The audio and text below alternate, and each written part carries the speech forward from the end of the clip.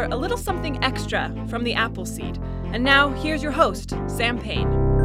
It's such a pleasure to have you with us for a little something extra here in the podcast. Here on the Appleseed, we bring you a full hour-long episode filled with stories for you and your family just about every day. And we also post a little extra story here in the podcast, something just a few minutes long in case you've only got a few minutes and you want to fill those few minutes with a great story. And often we like to bring you something in the Appleseed Extra that's inspired by something you heard in the full hour-long episode. And in today's full episode, we brought you a nice tall tale from the great storyteller Bil Lepp, and we wanted to bring you another one of his stories. In this tale about his children and the evils of carnival-made balloon animals, we'll get to listen as Bill waxes philosophical about the deeper meaning of those little plastic critters. Here's Bil Lepp with Don't Get Attached to Balloons, here on the Appleseed.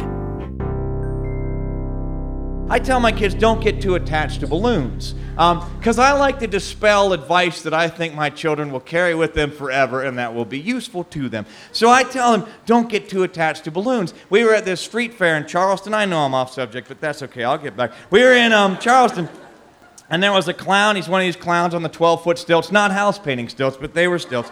And he was up there on these 12-foot stilts, and, he was blowing up the long balloons and making animals for kids. And we got up there, and my son says, my son, no, he likes things more complicated. If you could make it more complicated, he prefers it that way. So he looks up at this clown, and he says, I would like an octopus. And the clown's face sort of shadows over. He kind of frowns, and you can see him thinking, I am 50 years old on 12-foot stilts making balloon animals. I have made some poor career choices. But the guy's a trooper, and he puts this thing together. He hands it down to my son. My son looks at it. It only has 6 legs. And quickly the clown says, it's not an octopus, it's a sixtopus. And if you explain things like that to my son, give him a new word, he appreciates that. He'll go on about his day. And then my daughter looked up and she said, I would like a poodle. And the clown smiled, and it's not every day that a 5-year-old child makes a clown smile, but he whips out a poodle. I said to my children right then, don't get too attached to balloons. We're walking home, I hear a pop, or not walking back to the van, I hear a pop behind me. I turn around, here's my son holding his sixtopus. It now has 5 legs. He's about to cry. You can see it's about to happen. I said, don't get too attached to balloons. I said, sure, you no longer have a sixtopus, but now you have a pentapus. He's fine with that. That's what part of parenting is about, I think, is going through the dictionary and looking up words that you can lay on your children at traumatic times. It'll ease things over. So then we walk a little bit further. I hear another pop. I turn around. Here's my daughter. She's crying. She's got her hands like this. Nothing. Her poodle is, it was heinous. The poodle is, I don't know what happened. I don't know if it was an assassination or just, like a drive-by. All that she's got in her hand now is some white plastic and copious amounts of clown saliva.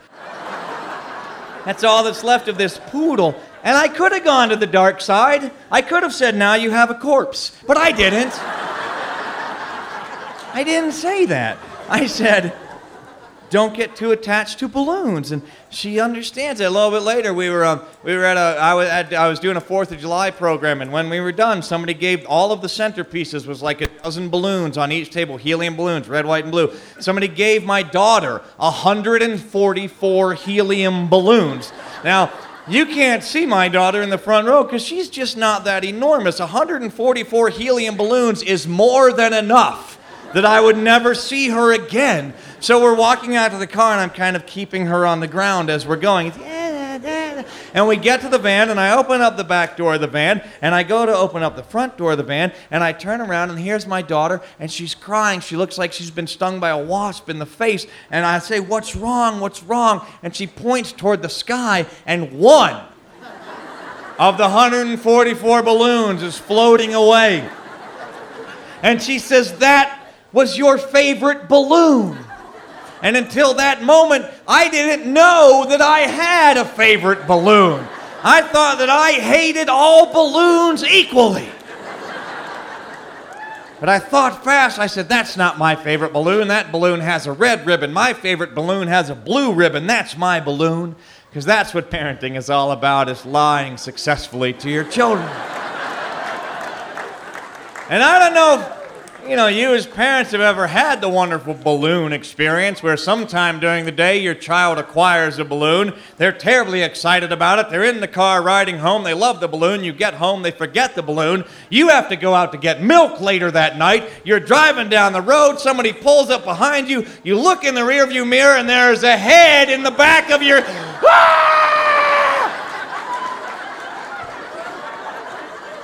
It's horrible. It's terrible. I now had 143 extra people riding in my van. So I tell the kids, don't get too attached to balloons. It's my advice to them.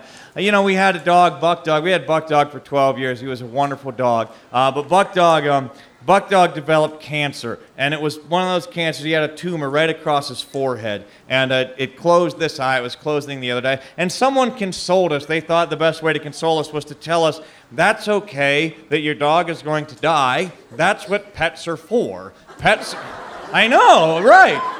They said pets are so that your children can experience the loss of a loved one in the family. I was like, maybe that's a useful aspect of pethood, but I'm not going to introduce my pet by telling them that. Guess what you're for? And if so, I'm going to get one that doesn't last very long so I don't get too attached to it. So I guess that's useful. And Buck did. It took him a while. He got sick, and the children could see that he was sick, and it was a useful lesson, so that you can see how someone gets sick and then passes away. But my grandmother, she's 102. And she's going to die. Really, it's going to be any day, and it's not a sad thing. She's ready to go. But I can see where a pet is more useful for this sort of situation than a balloon. Because a balloon will just be sitting there on the ground in the dining room and for no reason at all just explode. And I can imagine saying to my children someday in the near future, guys, Amma was 102, and she got old, and she died. I can see that. Like Buck Dog, she passed on. I cannot foresee saying to my children, guys, Amma was sitting there in her wheelchair, and for no reason at all, she exploded. So don't get too attached to balloons, all right? That's all I'm saying. Bil Lepp with Don't Get Attached to Balloons. What a pleasure to bring you that story. And don't forget, you can always find more great stories online at byuradio.org/Appleseed. And you can send us an email. Communicate with us at theappleseed@byu.edu. We love to hear your story. As always, I'm Sam Payne. Can't wait to be with you again on The Appleseed. Thanks for joining us for a little something extra from The Appleseed. Google The Appleseed Podcast and subscribe for something new just about every day. The Appleseed with Sam Payne.